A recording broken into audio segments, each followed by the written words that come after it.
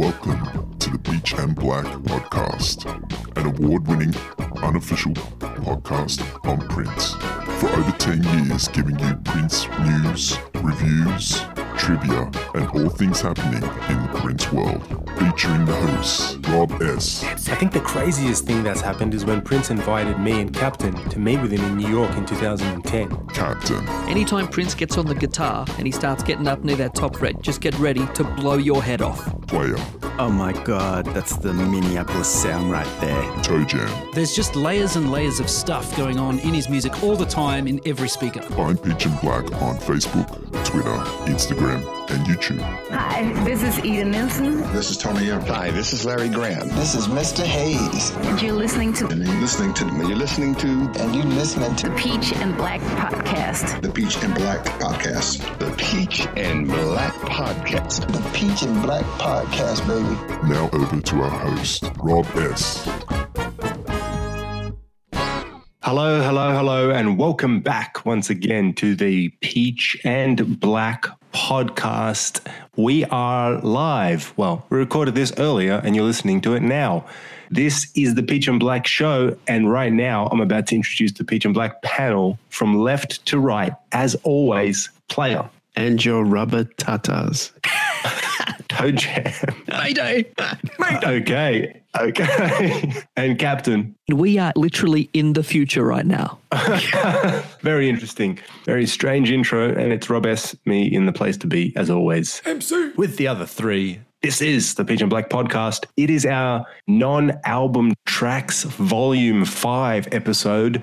I just want to say one thing. The interesting thing about these tracks we're going to talk about now, all of these tracks, except for a bit of backing vocals and horns, obviously, these songs are pretty much all one-man band performances. And they're all from totally different eras. Wow. So that's something interesting. Very interesting. And as always, with our non-album tracks episodes, each of us has selected one non-album song, piece of music, whatever you want to call it, that we want to talk about. And we're going to go straight into things with Toe Jam opening up the proceedings. Tell us what your song is, why you chose it, and start babbling about it. Go. All right, so the song I am choosing was released in 2013. Now, Prince Vault says it was recorded in 2012, but I'm not so sure about that. I think it might be recorded a little bit earlier. So the song I've chosen is called I Ain't Gonna Miss You. When you gone? When you gone. Ain't gonna miss you when you gone. When I did you right, you did me wrong.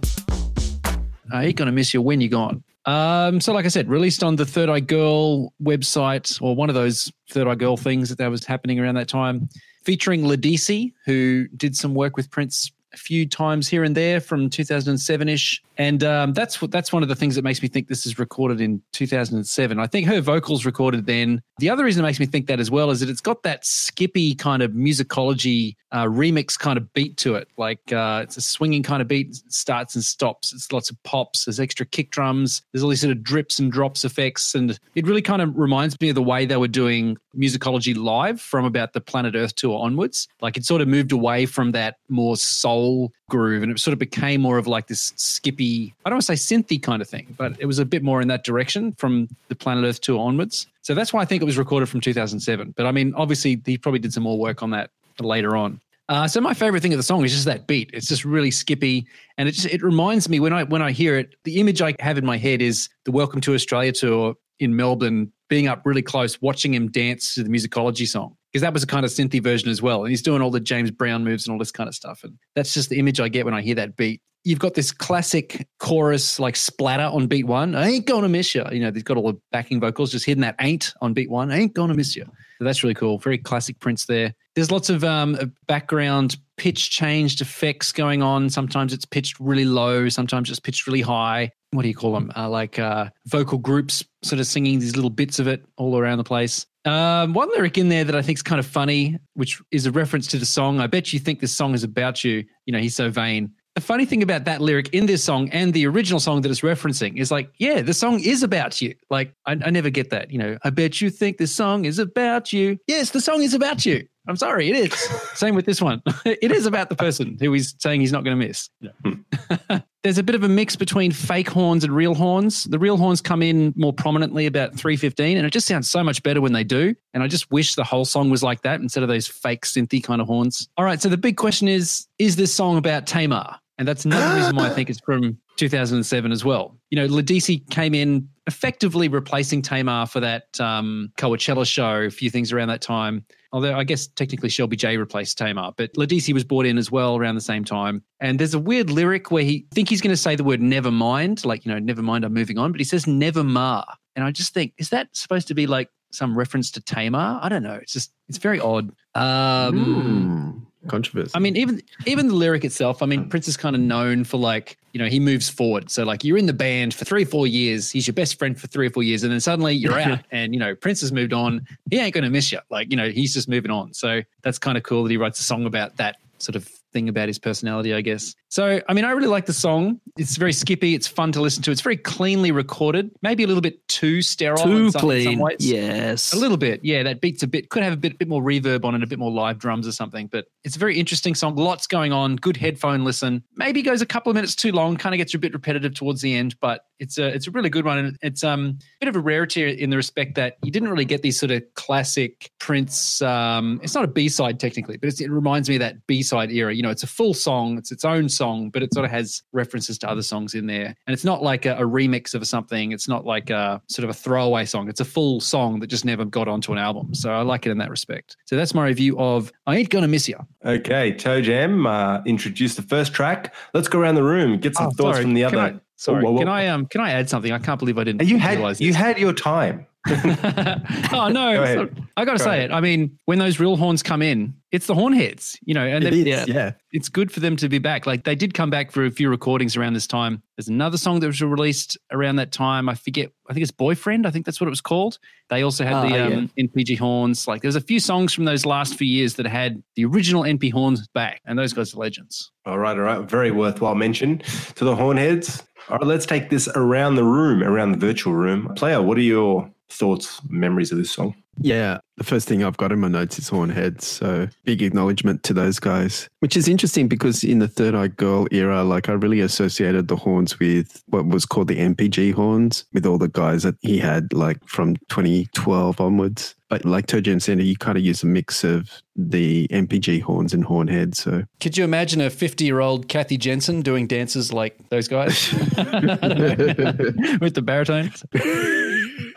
That I'd like to see. Yeah, I'm kind of torn about how to review this because when the song first came out, I can remember the feeling. And when it came out, I saw this as one of his one-dimensional throwaway grooves, like a non-album track that he used to throw out all the time on the internet. And I just thought, this is just another one of those kind of songs. But over time, I really dig it. It's not like a masterpiece or anything, but I just get an enjoyment out of it that I didn't get upon the first time I heard it. I really love the lyrics. They really resonate with me at this point in my life. It has a good groove, but it's very minimalist. I think he was going for that kind of Kiss vibe, you know, just kind of like Toe Jam was saying, like a skippy beat. Kiss has a bit of that as well, kind of that accenting with the keyboards.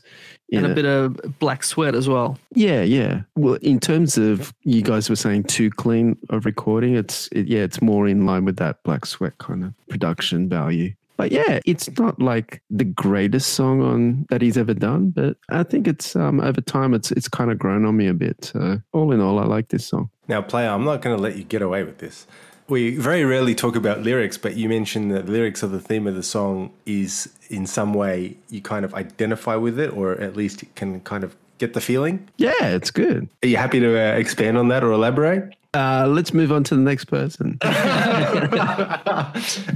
The person on Player's side shall remain unnamed for this episode. Captain, what about you? Are you thinking of someone, or is this what's going on here? What are your thoughts? Oh, let's go. So yeah, you got Ledisi on backing vocals, horn arrangements by Prince and Michael B. Nelson. So that's interesting. It wasn't just Michael B. Nelson. They sat there together? No, I take that as Prince doing the synth horns and Michael Nelson doing the real horns. That's the way I take it. That makes sense because there's fake horns too. I wonder if they recorded those synth parts and then Prince is like, no, I like the sound of the synthy ones, which I don't know. I can't imagine why he would think that. But maybe Prince peed on it and then Michael B. Nelson peed on it as well. That's it.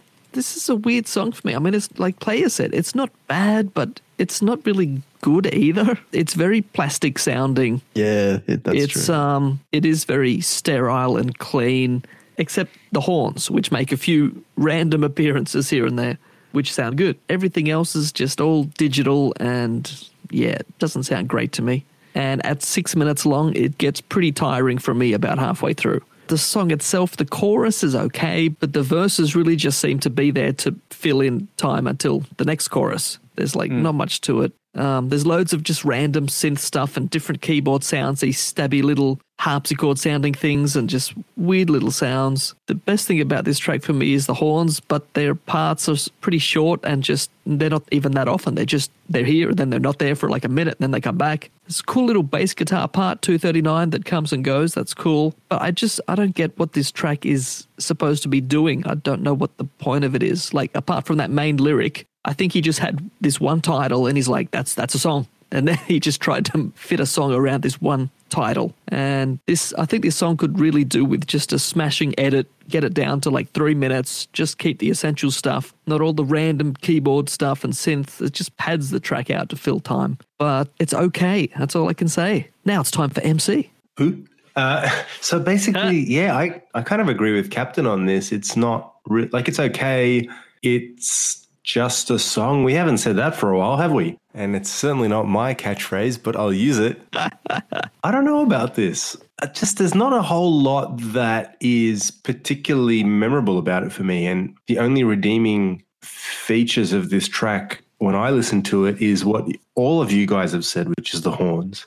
I think if you really stripped the horns away, both the fake and the real ones, this song is more an idea. Oh, I think what you'd be left with is more of an idea rather than a full-on track. And well, maybe Prince thought that too. That's why he just threw it out as a random track on a website instead of specifically placed on an album with all the other great songs. It's just like, this is just a thing I did. Yeah, that would make sense because the best way to summarize it from me is it's not memorable enough. The other thing is it's got that really weird start-stop. I was going to say groove, but it's actually more of a start-stop rhythm with the, not just the groove, but with the vocals. Like the singing is kind of like silence, and it's kind of that sort of approach to putting a song together can work if it's done really well and if the song's memorable. But because the song isn't, it's kind of throwaway for me. A part of this was played at one of the Montreux shows I saw in 2013, but they didn't do the full song. It was only like about a minute or so. It was like the intro, maybe a couple of verses, and then they moved into another track, which was, I think, Funk, F-U-N-K.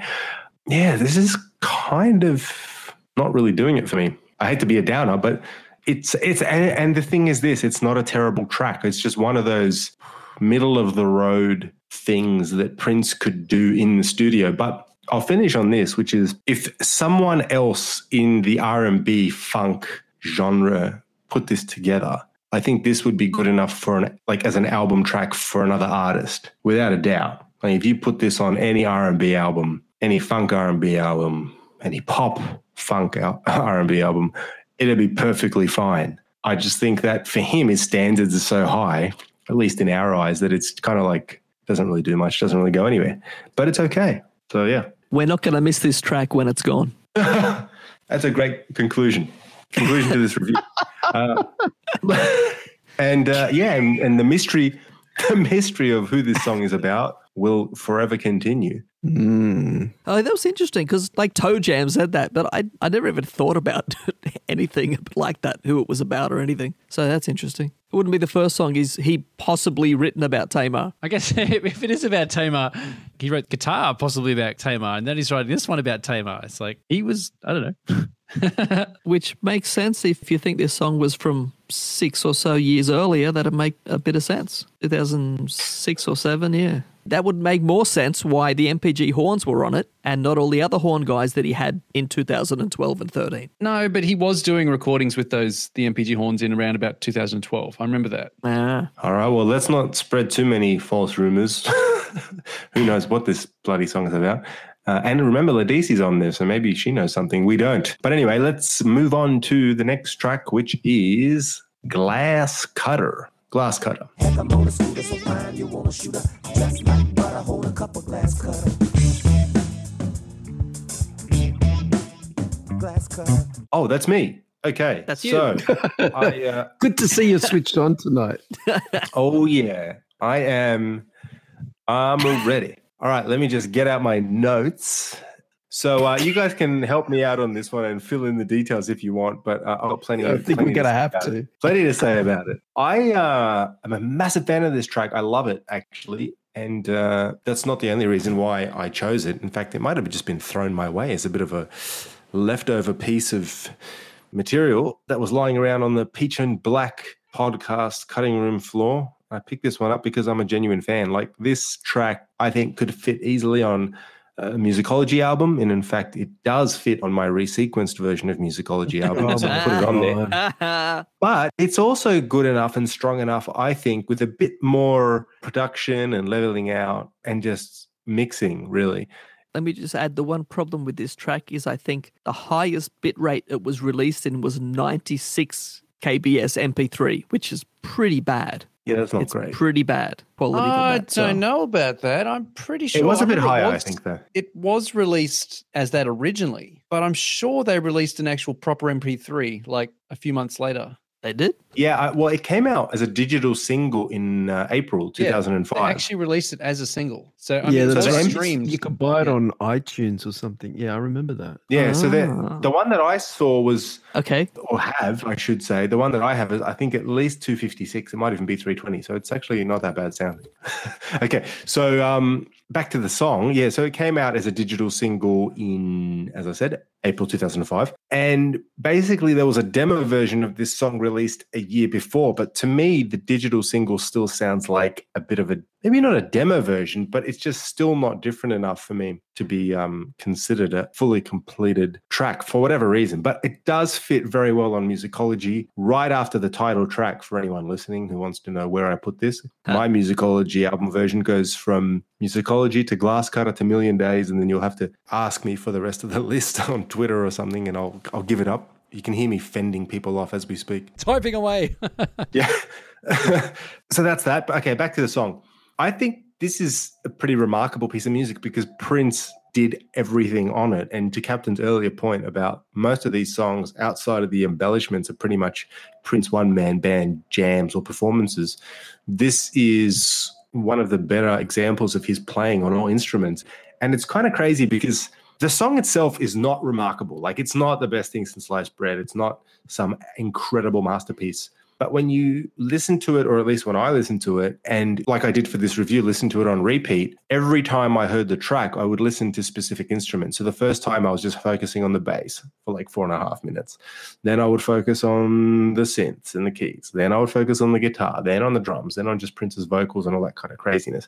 And what I came to realize was that this may be one of the greatest examples in his entire discography in one song where he kind of shows off on every instrument. Like, this is a super showcase of him as a bass player. He's doing bass licks, bass runs, he's doing bass pops, he's using the bass just typically as a rhythm instrument and literally as a bass, keeping the bass of the music flowing at the bottom end. So it's fantastic from that perspective. But then you've got his guitar playing. And around this time, 04-ish onwards, he really started to, I don't know what it was, but he seemed to pick up the guitar again with a lot of gusto. And he's using some cool effects and pedals. But his runs on the fret are just super quick, super smooth, a lot of feeling in his playing. Yes, some of it is Santana-esque. Some of it might be a bit Vai-ish, Steve Vai, that is. But it's all at its core very Prince-ish around the Musicology tour era. So whenever I hear his guitar playing, that's another thing I like about this. It just kind of reminds me of that whole era, Musicology tour and that kind of stuff. What else can I say? So those are those two instruments. But then the keys, he's got this really interesting way of incorporating the synth element in this track where sometimes it sounds funky and then other times it sounds more like a B-52s track or like almost Blondie-esque in some regards maybe. It's just really cool, really airy, really breathy. And if you listen to his work on some of the key solos here, you would think, man, this is like some super whiz kid session musician, but like proper quality. And he's doing this in his sleep because allegedly he recorded this song in one night, overnight, or at least the basic tracks for it, because he was inspired by something, which I'm about to get to later. But, that's the keys and the drums. This is one of the greatest drum examples of Prince's drumming ability. And I say that because he does so many different things on the kit from the beginning of the track right until the end. He plays a groove, he plays fills, keeps time perfectly. It's just really, really awesome to hear that. And then you just it's mind-blowing because even though we know he's a multi-instrumentalist, the way that he puts it all together because of his talents as an arranger, it just takes it to the next level. And if this song was maybe a better piece of music, that would completely blow my brain out and fry it, and I'd never be the same again. But even with a decent track like this, it's good enough. His instrumental prowess, that's, I guess, what I love about this song the most. Well, we can't not mention the lyrics, at least I can't. This is the part that is at once great and terrible. So I think the title is awesome. I think there are some cool lyrics, but there's only a few of them. And for the most part, the lyricism is pretty... About as hard as Arabian math? It's about as hard as Arabian math to explain. Like there's a great line, like the opening line, where he talks about dressed like butter, holding a couple of glass cutter. And glass cutter, for anyone interested, refers to a part of the female anatomy above the waist but below the neck. Oh, that's about all I'll say. So that's kind of cool. So sharp. Now, a brother, heart flutter, flutter. He's got all these little things that he does, rhyming words. But you get the feeling. The guy's checking some woman out, and he's thinking, oh, okay, something's happening here. It's cold in Minneapolis, right? So that sort of stuff is funny. It's a bit playful. And the greatest line in the song, I should say, before I move on to some of the cringeworthy moments, is the towel unraveled and it looks like gravel. All a brother can do is just laugh. I love that line, especially the line about the towel unraveled and it looks like gravel. Get that picture out of your mind or into it, depending on your personal preference. But then, and I'm going to read it almost in full. This about a mother, got a brother sprung. I looked up the word heaven, saw a picture of her tongue. If she was a song, she'd be sung. Instead of rhyming, I'd be a singer, so I could something parmesan, cheddar cheese. Please, you better believe she gets what she wants.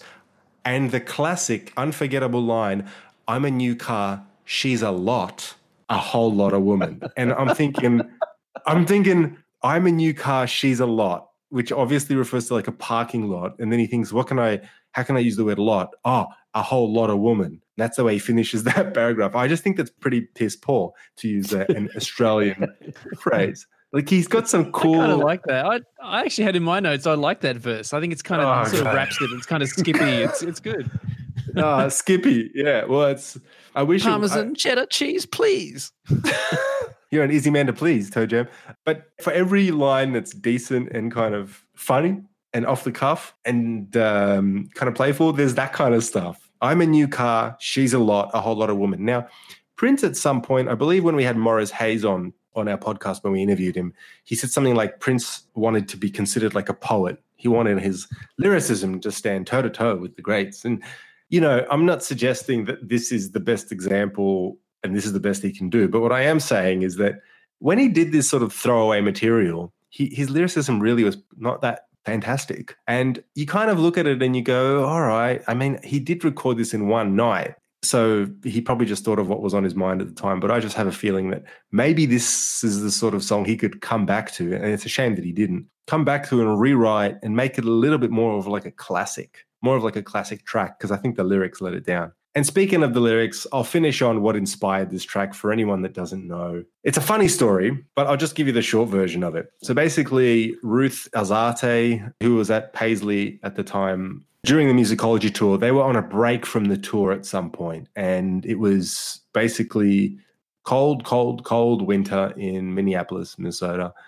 And one evening, Ruth was on the phone, presumably at Paisley Park, talking to someone, and she made the remark, and I quote, "It's so cold here, my nipples could cut glass." The next day, and this is Ruth's statement, she walks into Studio A at Paisley, and Prince is playing a new song entitled Glass Cutter. And Ruth basically said, I'll take the expletives out of it, but she basically said, we need to put a cowbell on you.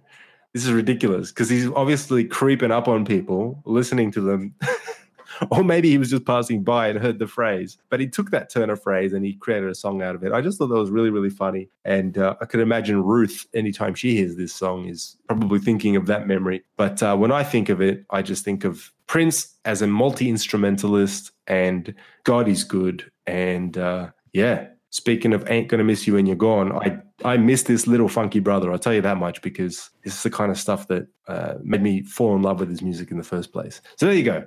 Glasscutter, Prince, 2004. Let me just add one problem I noticed with that story is Musicology Tour was Finished. like April to September, which ran through the summer. So there was no winter anywhere near the Musicology Tour. Interesting. And maybe it was just a cold day, but it probably wasn't winter. Or it might have been in winter and not anything to do with the Musicology Tour, because winter there is Christmas. So Interesting. anyway, Yeah. so someone has a hazy memory there, but doesn't matter. Yes, because this was the first song recorded after the Musicology Tour, right? As soon as he went back to Paisley Park, this was like one of the first or the first song. So yeah, it I was think like September, October 2004 after the tour. I was about to say, and it would have been I think getting it was- cold. I think it was recorded in October, but you have to remember Minneapolis is cold by then anyway. So it's not like the middle of winter, but it is getting cool. So yeah, very interesting. Oh, I'll just finish on this. Prior to hearing this song, I had no idea what Glasscutter meant. I had never heard the term. Me I either. was like, what the heck? Glasscutter? What could this be about? And Box cutter?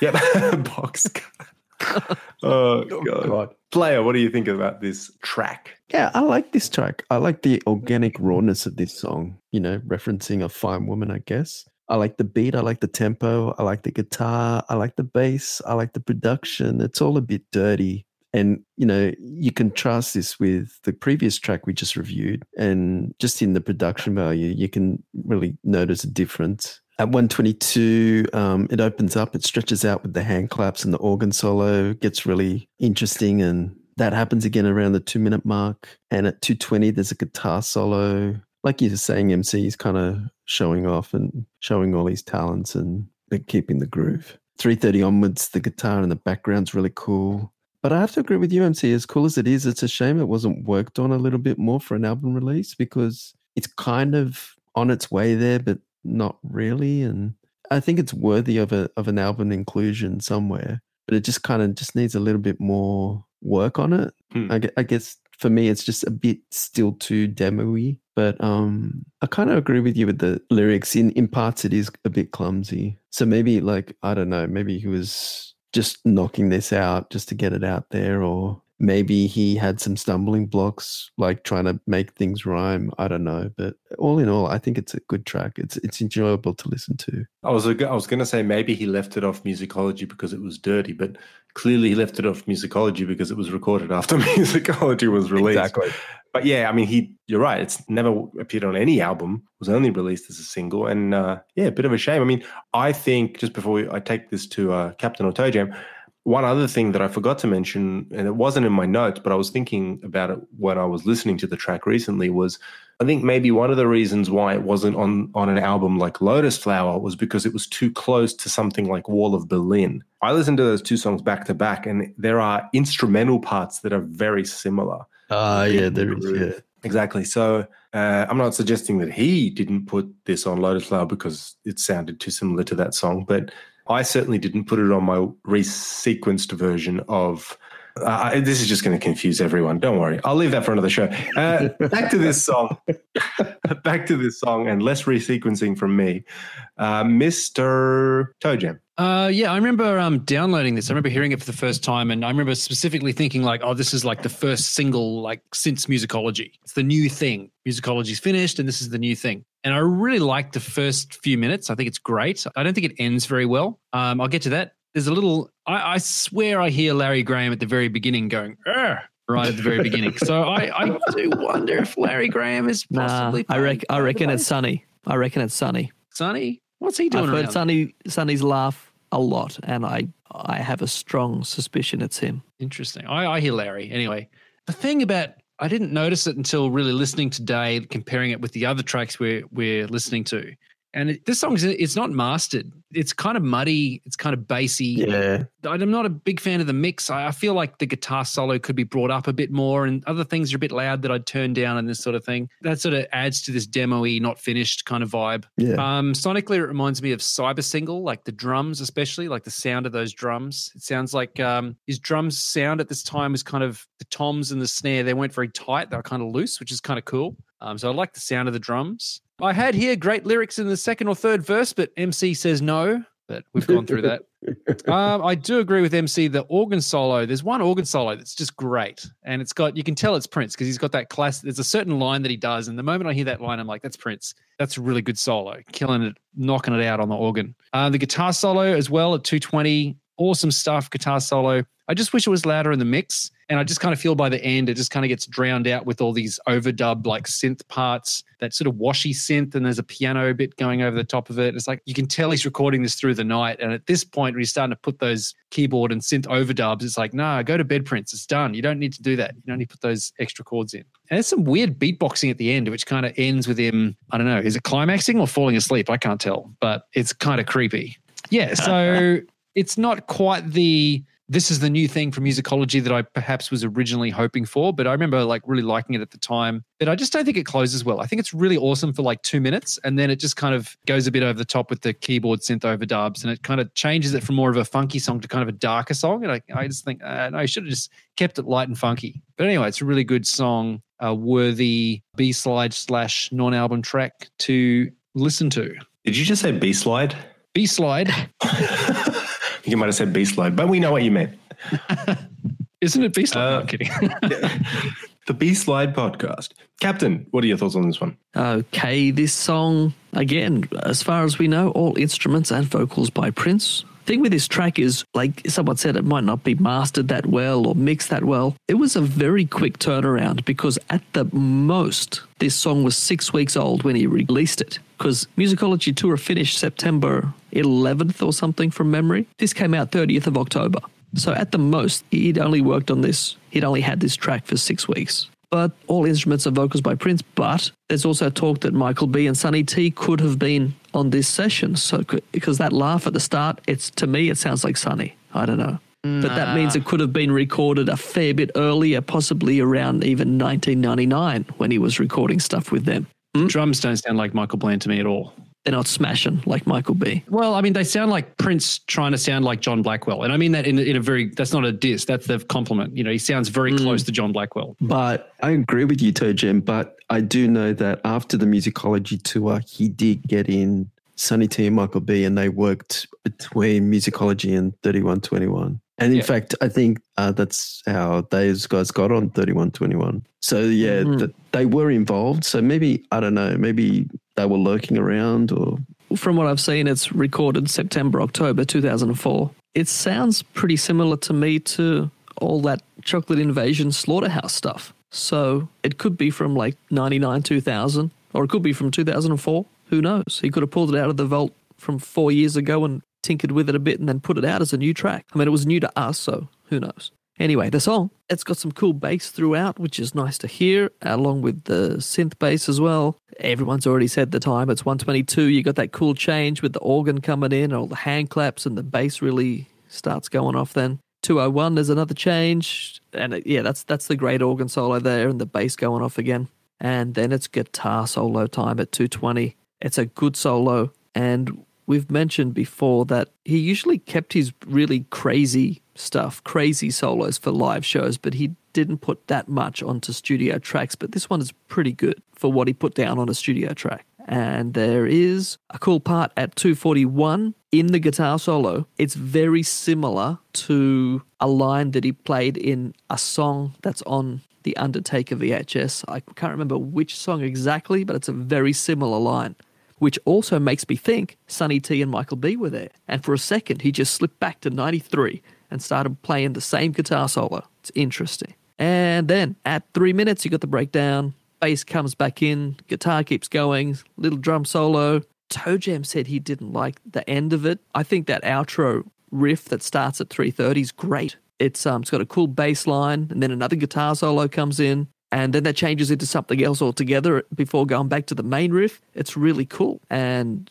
I think Toe Jam said there's a little beatbox on the fade out. That's cool. But it's definitely an odd little track. But it's something I don't listen to, but maybe I should listen to more. Just for the guitar solo, I think. And the organ solo. And the bass. That's all good. The end. Maybe you can resequence Musicology and put it in somewhere. It's already on a resequenced version of Musicology. It's all good. Captain, let's move on to your track. What did you choose? See, I shouldn't have gone last there because now it's just more of me talking. People hate that. I do. Okay. My song was released on the 19th of March, 1996 on a soundtrack album for a Spike Lee movie called Girl 6. And the song is called Don't Talk to Strangers. Don't talk to strangers. Don't forget to say your prayers at night. Remember God, He made you. And one day He'll make everything all right. This song was originally recorded in April 1992 in Melbourne at Platinum Studios as part of the I'll Do Anything project. And it was on the Girl 6 soundtrack album for the Spike Lee movie. Now, this song, compared to so many other Prince songs, which have all the bells and whistles and all the stuff that he spends all the time on, this is a very basic song. And I think like most of those I'll Do Anything tracks, they were just basic tracks because other people were going to sing them later anyway. And like even the music for this is fairly basic. There's no cowbell. There's no fancy things. Don't talk to strangers with cowbell. He could have added it. You never know. Yeah. Resequenced remix, yeah. Like the song itself, it's, I don't know if you'd call it a ballad, but it's all mostly falsetto except for a bit of talking at the end. And the music, there's a few cool chords in the chorus, and I haven't got any instruments, so I couldn't figure out exactly what they were. But there's a chord he plays in the chorus right when he says, make everything all right. That chord he hits on make is just cool. It might just be a seventh, but it sounds really cool. And then another cool chord when he says, wait. And I don't know what that is. But as much as it's a basically tracked song, there's some cool chords on there. The piano sounds very similar to Empty Room, which was re-recorded, I think, around the same time as this, along with all the other I'll Do Anything stuff. Good find, like good little connection you made there. And this song was later re-recorded in late 97 for inclusion on Chaka Khan's album Come to My House, which is a good album. Go and listen to that. I like the songs from this era. The stuff from the I'll Do Anything project and half the songs on The Vault, Old Friends for Sale, they're all very similar style. And there's just something about them I like, and that's all I'm going to say. The end. Player, what are your thoughts on this track? I have to disagree. I could never get into this song, ever. It's all a bit light and fluffy, and I don't know, like it doesn't seem like a Prince song. I always scratch my head as to the thought process behind the song, and all I can think of is he's written it within the context of the I'll Do Anything movie. Yeah. And I've never seen that movie, so I don't know anything about the storyline or whatever, but I can only assume that, I mean, obviously he did write it for that movie, but I don't know how it correlates to the storyline. So it must, that's how the connection is. Because I'm confused by the lyrics and the message. Is it, you think it's sung to like a partner, but it's sung to a child, and you realize that as it goes along. And it's like, but like, why are they leaving? Why is a parent leaving it? Like, it's just, I just could never get it. And then, like you said, it was given to Chaka Khan, and I remember she sings this at one of the concerts, and she goes into a monologue before singing the song about going on tour and leaving the kids behind and missing all their first milestones, like getting baby teeth and all this sort of stuff. So I can only imagine like she related to this song in certain ways, because I don't see it as a song that Prince would actually give to Chaka Khan, in the sense that it does nothing vocally for her. Like, it's not a song that she's going to belt out. It's not one of those kind of songs. Because it's like, even in the Prince version, like it's sung very quietly and there's whispering stuff. It's not like a song that you would associate with Chaka Khan. So I can only think that Chaka's used the song because she likes it or she relates to it in some way. And it's just... She might have heard it on the Girl 6 soundtrack and then talked to Prince Yeah. later, and she's like, "Hey, I want to do that song." Yeah. And he's like, "What?" Well, see, that's the thing. Like, because from 92, 93, that was the genesis of the song. And then it ends up in 96 on Girl 6. And then in 98, it's on Come to My House. So between like 92 and 98, like that whole period, it just seems to be floating around this song. It's kind of like there. I do like on the Shaka Khan version, there's a little guitar solo. Obviously, that'd be Prince. And that's a really cool addition to that song. But just, I don't know. There's just, every time I hear that little darling, that opening line, I reach for the skip straight away. Bang, it's gone. It's gone. Gotta go now. I know what you mean, though. Yeah, it doesn't sound like a Prince song. Like, we know No, it he wrote doesn't. it specifically to fit, some scene in the movie. So in that way, it's just weird anyway, because we don't know the context of it. Yeah. But yeah, it does seem a bit weak. I can see why people would see it that way. Yeah. And also, too, I mean, like, I'm going down a dark road here, but like, because Prince didn't have children himself, that's another thing that kind of, what's the word I'm looking for? Like, hard to make a connection with it. Like, It didn't emotionally resonate with him. well, yeah, like I can't connect with the song because it's like I don't believe in what he's saying because do you know what I mean? He didn't either. Yeah. I really hate going down this road. And that's why, because I don't know how it sits, and the other is it's kind of like a touchy subject as well. Yeah, it's just everything about this song, I don't like it. Not because it's bad or anything, it's just it doesn't kind of sit well with me. And it's just everything on every level, musically, lyrically, everything. It's just, I mean, I guess anyone could sing it to a child, basically saying kind of like, watch yourself in life, look out for things and, and all that sort of stuff. But yeah, no, I'm done with this. Sorry. Toe Jam. Can you save it? I don't know if I can save the song itself. It's not a terrible song. It's nice sentiment. I mean, it's actually kind of sad. To me, I hear it as a song about a parent leaving their child and they're saying, I got to go now and you're on your own kind of thing. It's kind of a sad song in that respect, even though it's sort of played in this sort of nursery rhyme kind of music. The bass starts on the 3, like the third note of the scale, which is kind of weird. Like normally that'd be like the second chord, but it's like straight up on the 3. And then it hits the 1 on the chorus, which kind of relieves it a bit. So there's a bit of tension in the verse. And then when it gets to the chorus is kind of fast, like the vocal, da-da-da-da-da-da-da-da. So I'm not sure if that kind of works. It kind of seems a bit odd to me. But, he sings falsetto the whole way through. And then right at the end, he goes to his full voice. And it's quite confronting where he's like, I got to go now. Like it is a little bit emotional, I think. I think there's something maybe more to it than that he's just writing this song. But I don't want to overdo it. I don't want to electric intercourse it. I mean, it's not a great song overall. It is a bit sparse. It's the moment I hear it, I see Oprah Winfrey. Like it's a very Oprah Winfrey kind of song. I don't know why, but it's that. Yeah. You're time, right. It's that place, it's that era. Touched by I would an love angel or something, yeah. I would love to. I've tried a few times, but I never got around to it. Maybe this is the job for Rob S. A resequenced. Someone needs to put together an album of these songs from like stuff like Sweet Baby, stuff like this one, stuff like the other I'll Do Anything songs, like The Rest of My Life, and stuff like When the Lights Go Down, like stuff like this. These kind of acoustic full band recordings with just the rhythm section of the MPG, without all the rapping and the hip hop scratches stuff. These acoustic-y kind of songs that they would do now and then, like Willing and Able, songs like that could be a really killer album, so that 92 era band putting all those sort of acoustic-y songs together, because they are very good songs. Prince's vocal are always nice on them. They're always nice and fresh. The piano always sounds good. Like that's a project that maybe the estate can consider, like an album of that material. Are you done actually? Or yeah, I think I finished. I'm done.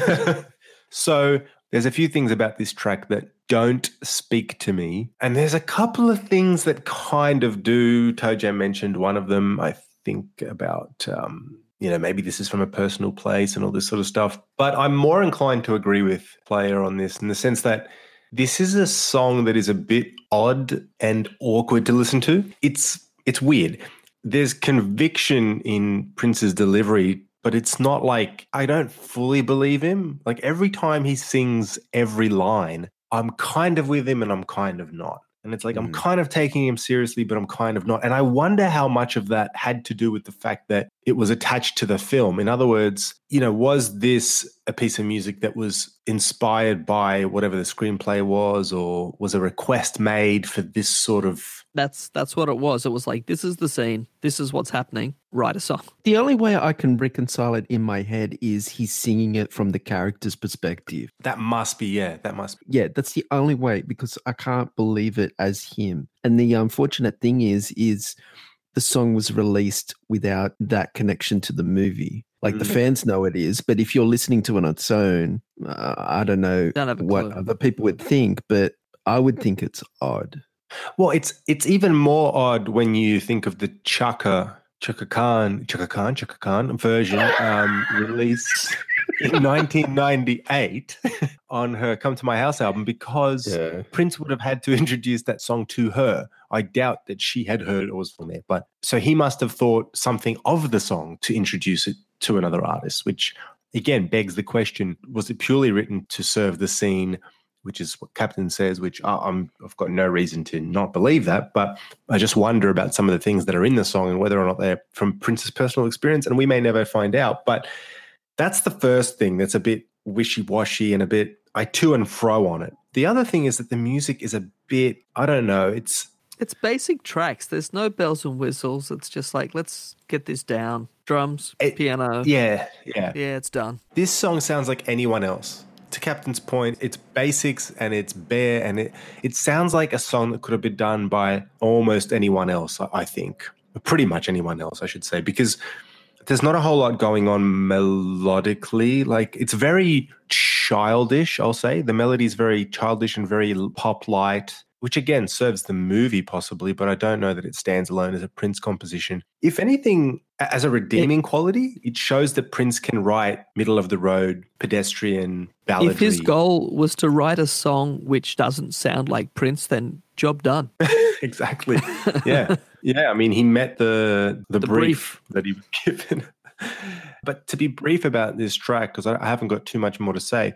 So first thing is his falsetto, I think, doesn't work on this track. Toe Jam talked about later on in the track, he uses his normal register. And I do agree that it is the difference between the falsetto for the most part and then that mid-register or his natural register, it kind of it gets your attention, raises the eyebrows, and it is an interesting effect. But I don't know. I think Prince's falsetto singing, for whatever reason, suits sensual songs, ballads that are about, well, sensual things, lovemaking, getting it on, that sort of stuff, perfect. But anytime he uses his falsetto voice to do a song that it's either political in nature, or this one where it's a little bit, maybe not social, but it's kind of erring on the side of, I don't know, family relations or family, providing advice to a child and all that sort of stuff, to players' earliest comments. I don't know, this song, it's executed well. Let me put it that way. But as far as would this be something that I would ever voluntarily listen to had we not been doing this podcast, I would say no. I really wouldn't.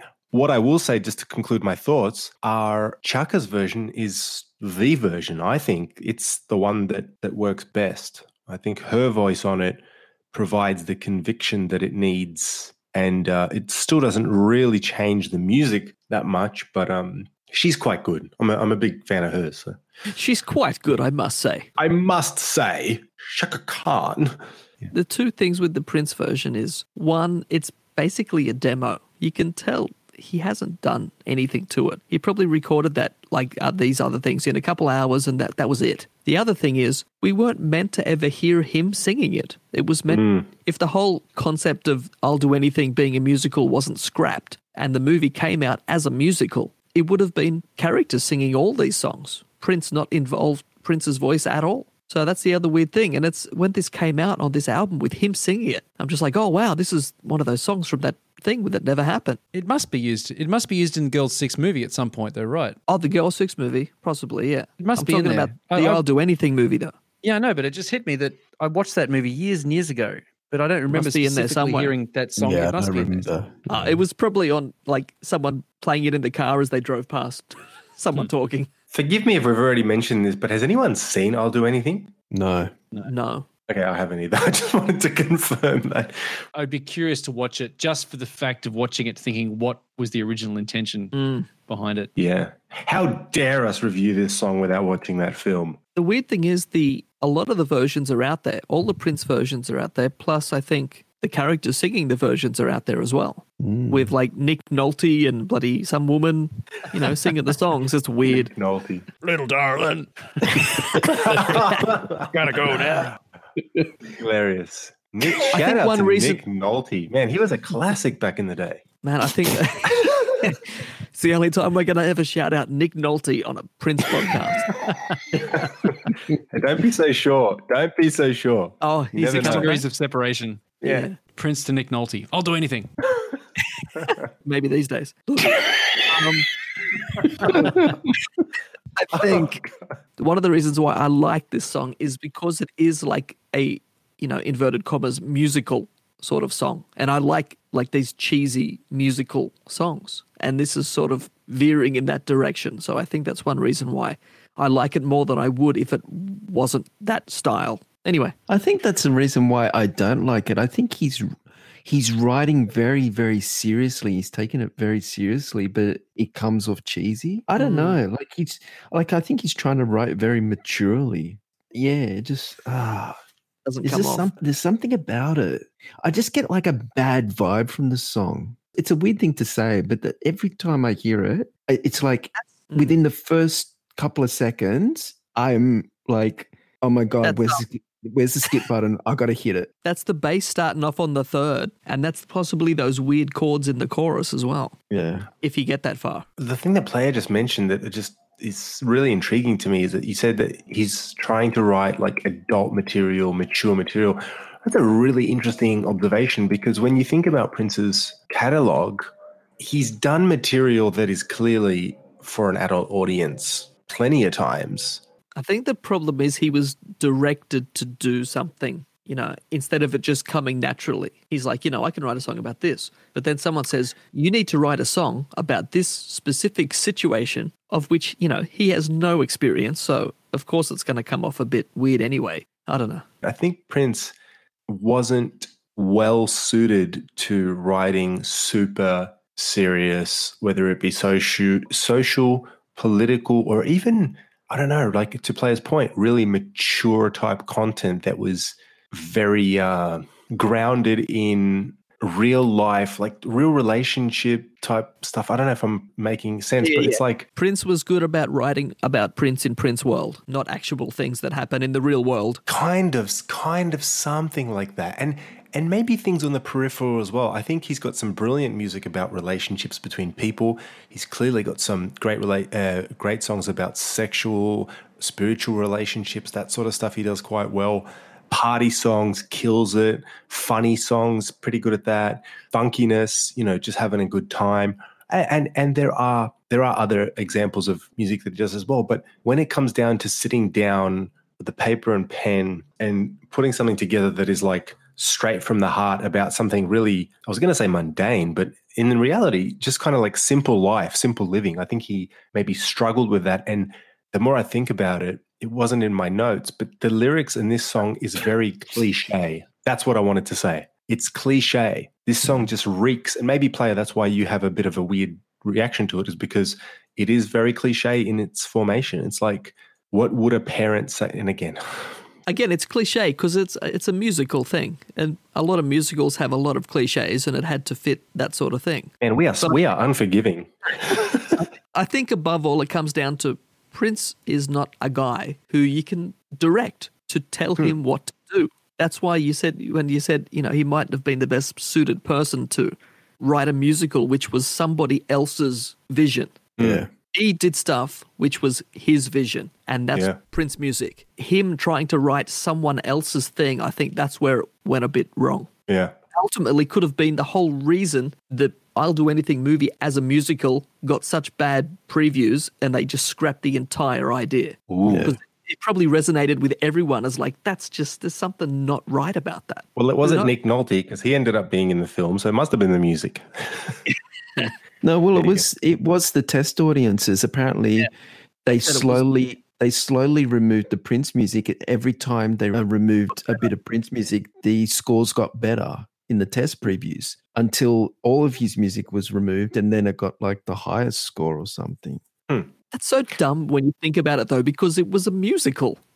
Well, yeah, exactly. Let's remove all the music, and oh wow, look, it got better reviews. But that's All not a right, that's musical. it. That's so weird. This weekend, I'm watching I'll Do Anything. I'm sitting down on the couch, making myself a cheese sandwich, and I'm going to watch Nick Nolte in I'll Do Everything. Anything, I mean. This is what everyone should do.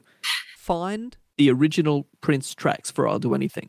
Listen to those. I think it's about 8 songs. Then listen to them a few times. Then go and watch the movie. And you'll probably see the scenes relate to the songs because they were written specifically for certain sections. Like there probably is a scene in the movie where, you know, someone's got to say goodbye to a kid or something, and you're going to be like, oh, wow, that's that. Don't say that because Rob will resequence the fucking movie. He'll put the songs back in. He'll put the songs in. Don't let him touch it. I just want it to be known I'm an audio only resequencer. Take that editing stuff to the professionals. Give it to Kevin Smith. You'll be there going, man, yeah, I reckon I could put the music in this. Yeah. I bet you can't help yourself. You'll be putting music back in. You'll start resequencing movies now. Oh man, you give me too many ideas. All right, let's finish with a bang. Let's finish strong. Let's bring drive it on. it home in a car. Bring it all home. Bring it all home. Let's do it. Last track, final track. Let's take it all the way back. Player, what did you choose? So I'm driving this home in a little red Corvette. Ooh. The dance mix. Darling, there are some things that I want to do to you. So you'll never forget. Mayday. Well, this is the dance mix. Okay. So this has sort of appeared on, I guess, when the single came out. Captain, fill us in on the releases. It was on 12-inch vinyl where it would have come Yes. out originally. There was also an edit of the dance mix, which would have been on a 7-inch single. And then there was that German CD single sometime in the late 80s, I think. Yep. 9th of February 1983 was when the 12-inch was first released to the public. Also on the Ultimate, it was on CD again there. Yes. So technically it is an album track, but we're reviewing it as a non-album track. Compilation's not an album. That's just There you go. silliness. So this has been released in some sort of fashion. And yeah, let's get into it. So I got to say, like, I like Little Red Corvette, the song, as it is anyway, but this kind of just kicks it to a whole new level. It's extended. The intro's extended. It's got the intro, that kick drum, so dope. And the ethereal synth pads, they're really haunting. I could loop those 2 instruments, that first 20 seconds or whatever it is, over and over. It's really cool. It runs through the release version of the track with some minor overdubs here and there until about 2:12, and that's where it comes in with some pretty dirty guitar licks and bass and some Oberheim sprinkled in there, synth bass. But that section from about 2:12 to about 3:29 sounds like a post-production splice cut in with the blade. I mean, like, I'm not saying it's a bad edit, but it's a noticeable edit in the sense of the dynamic levels. Like, I can hear the volume levels change in those sections.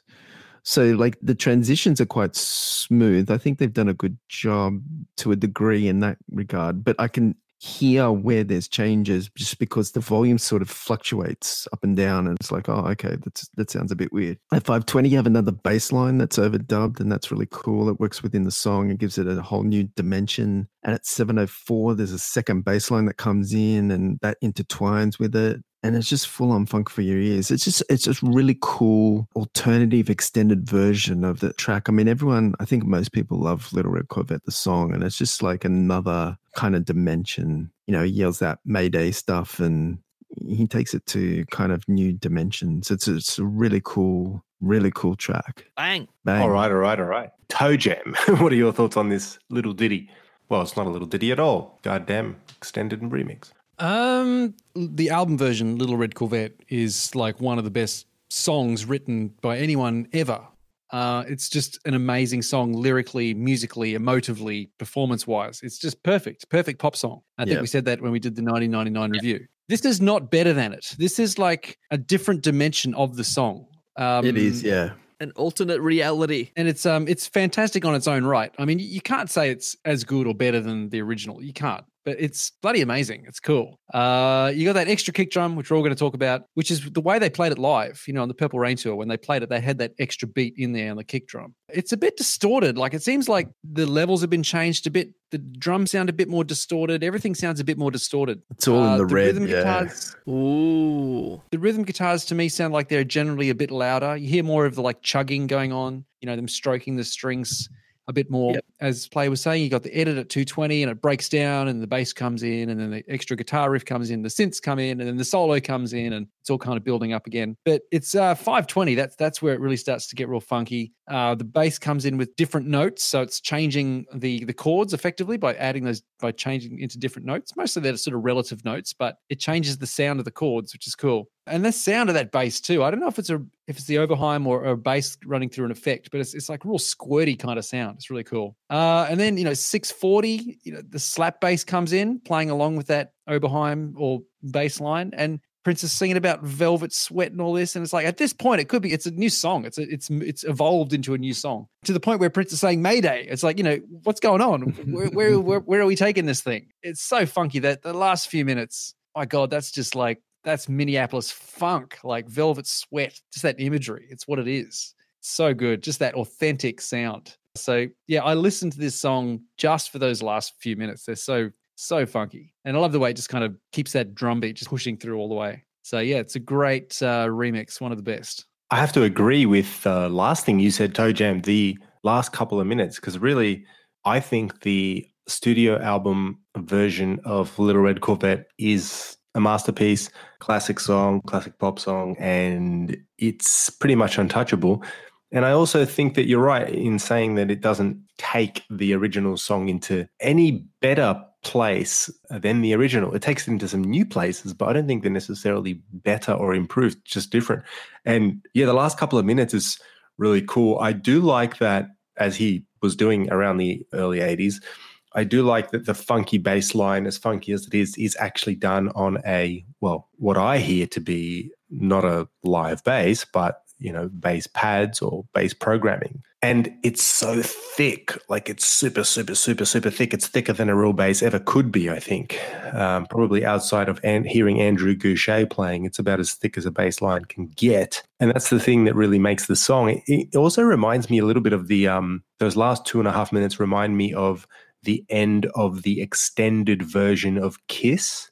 Because it's just so silly and kind of ridiculous. Yeah, with the Mayday stuff, and he's kind of like yelling out and doing weird screams, and the music's kind of really, really flippant and very playful. And he's having fun with it, and it's a bit ridiculous. And I could imagine Prince sitting down, adding those extra overdubs and extending and retracking some of it and remixing the song just in an afternoon, literally just doing that and just going, oh yeah, I'm going to. It almost sounds like the overdubs were recorded in one session or like in one afternoon or evening, rather than him spending crazy amounts of time meticulously crafting this.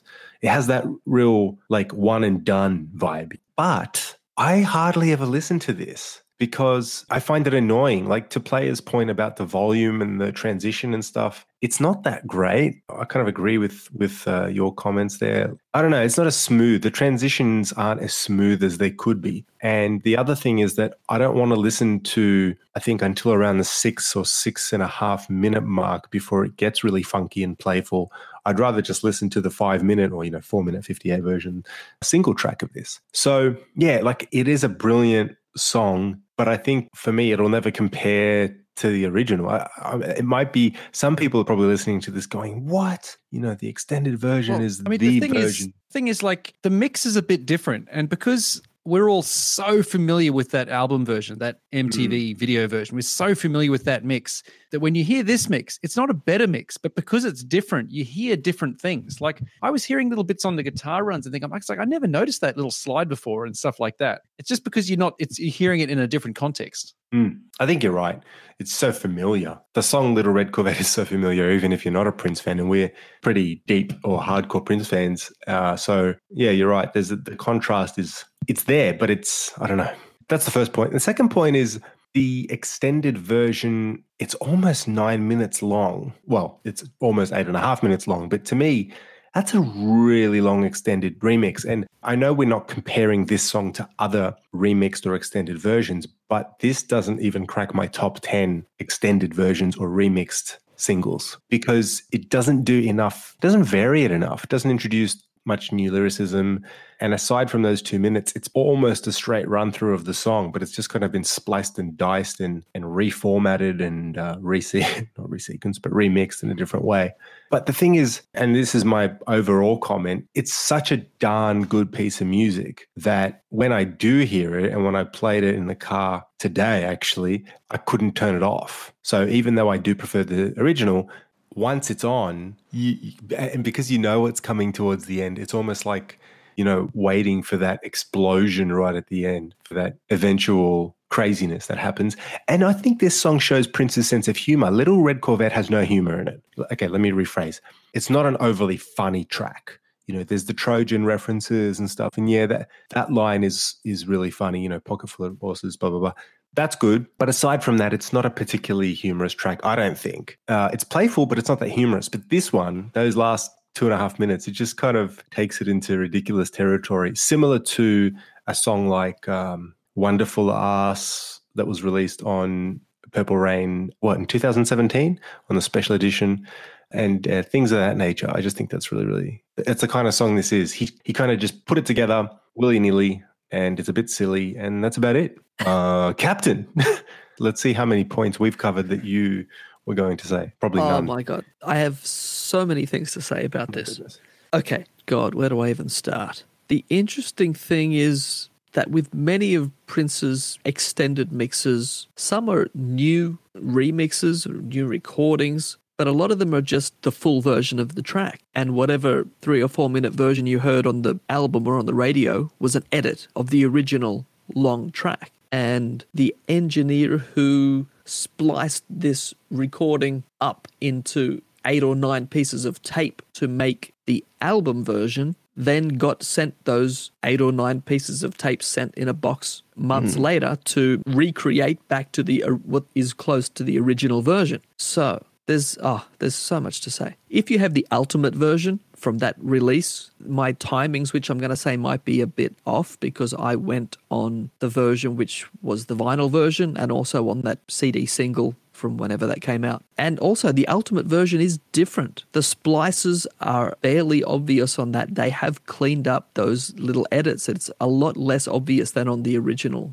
versions that are on the vinyl. So I'm going off the original version anyway. Knowing that this original mix was patched back together from a bunch of tape sections which were cut up, you can actually hear the tape splices, which I love. There's one at 38 seconds, just before he starts singing. There's another one at 2:10, and they're so obvious on the vinyl versions. And you listen to the version on Ultimate, you can hardly hear it. On Ultimate, you hear a change because that's not where the album version changes. But on the versions which were on the vinyl and that CD single, you can hear like this tiny little cut and you can hear it where there was sticky tape holding that tape together. And it's hilarious to me that you can hear that. I think that's just, I love it. It's so good. But look, it's a different mix. It's a very different mix. I hear a bunch of differences. I got so far into this, I listened to like every single version of Little Red Corvette I could find for like 3 hours this afternoon.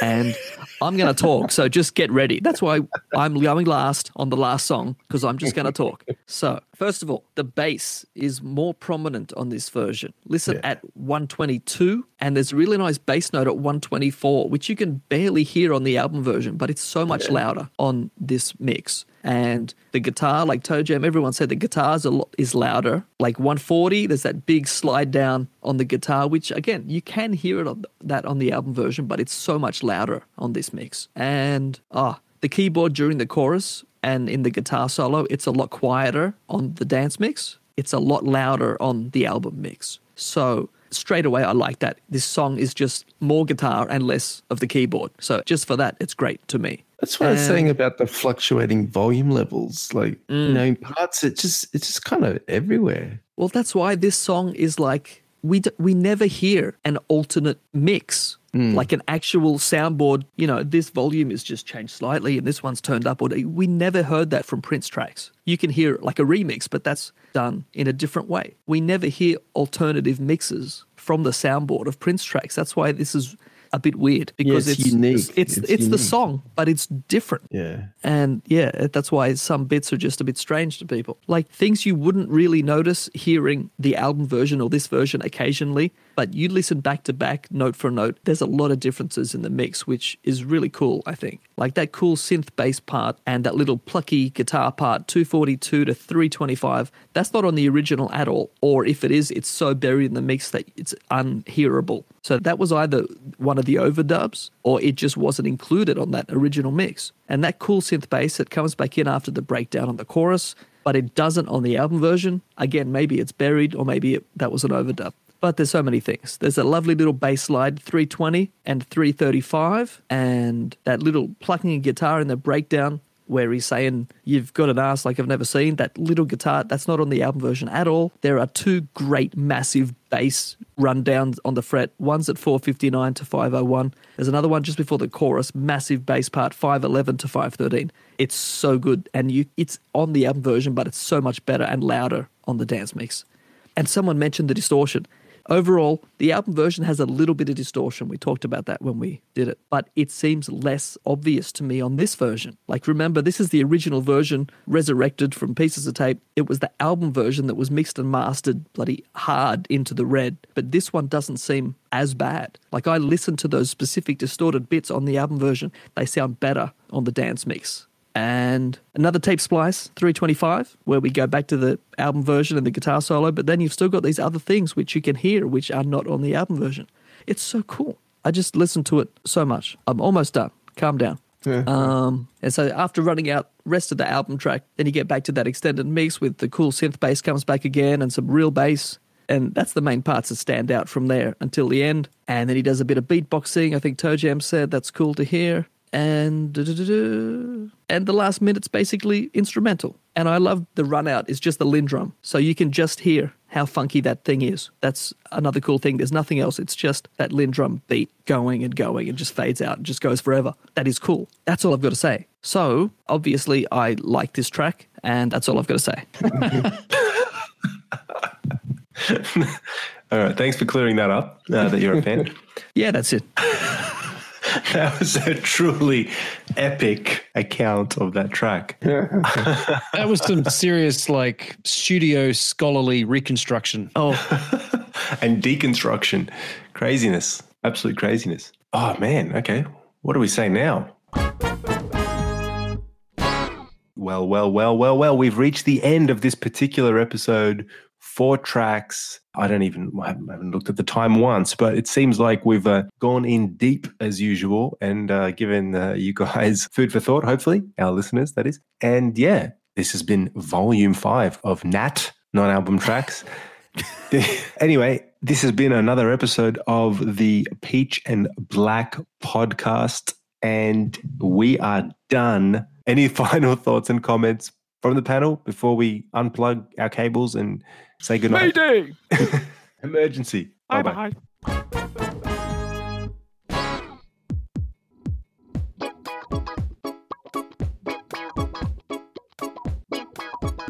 You've been listening to another classic Peach and Black podcast. Catch all our episodes at podbean.com, Apple Podcasts, Spotify, Google Podcasts, iHeartRadio, Stitcher, TuneIn, Mixcloud, and all good podcast directories. Search for Peach and Black podcast. You can continue your Peach and Black experience online. Find us on Facebook, Twitter, Instagram, and YouTube. The Peach and Black podcast is written and produced by Rob S., Player, Toe Jam, and Captain. Original theme music by Toe Jam. Audio production and additional audio editing by Captain at Funky Temple Studios. Episode artwork by Reverend. Share our podcast with your friends and Prince fans. If you love our show, please write a review on Apple Podcasts. You can contact the Peach and Black Podcast by email at peachandblackpodcastofficial@gmail.com.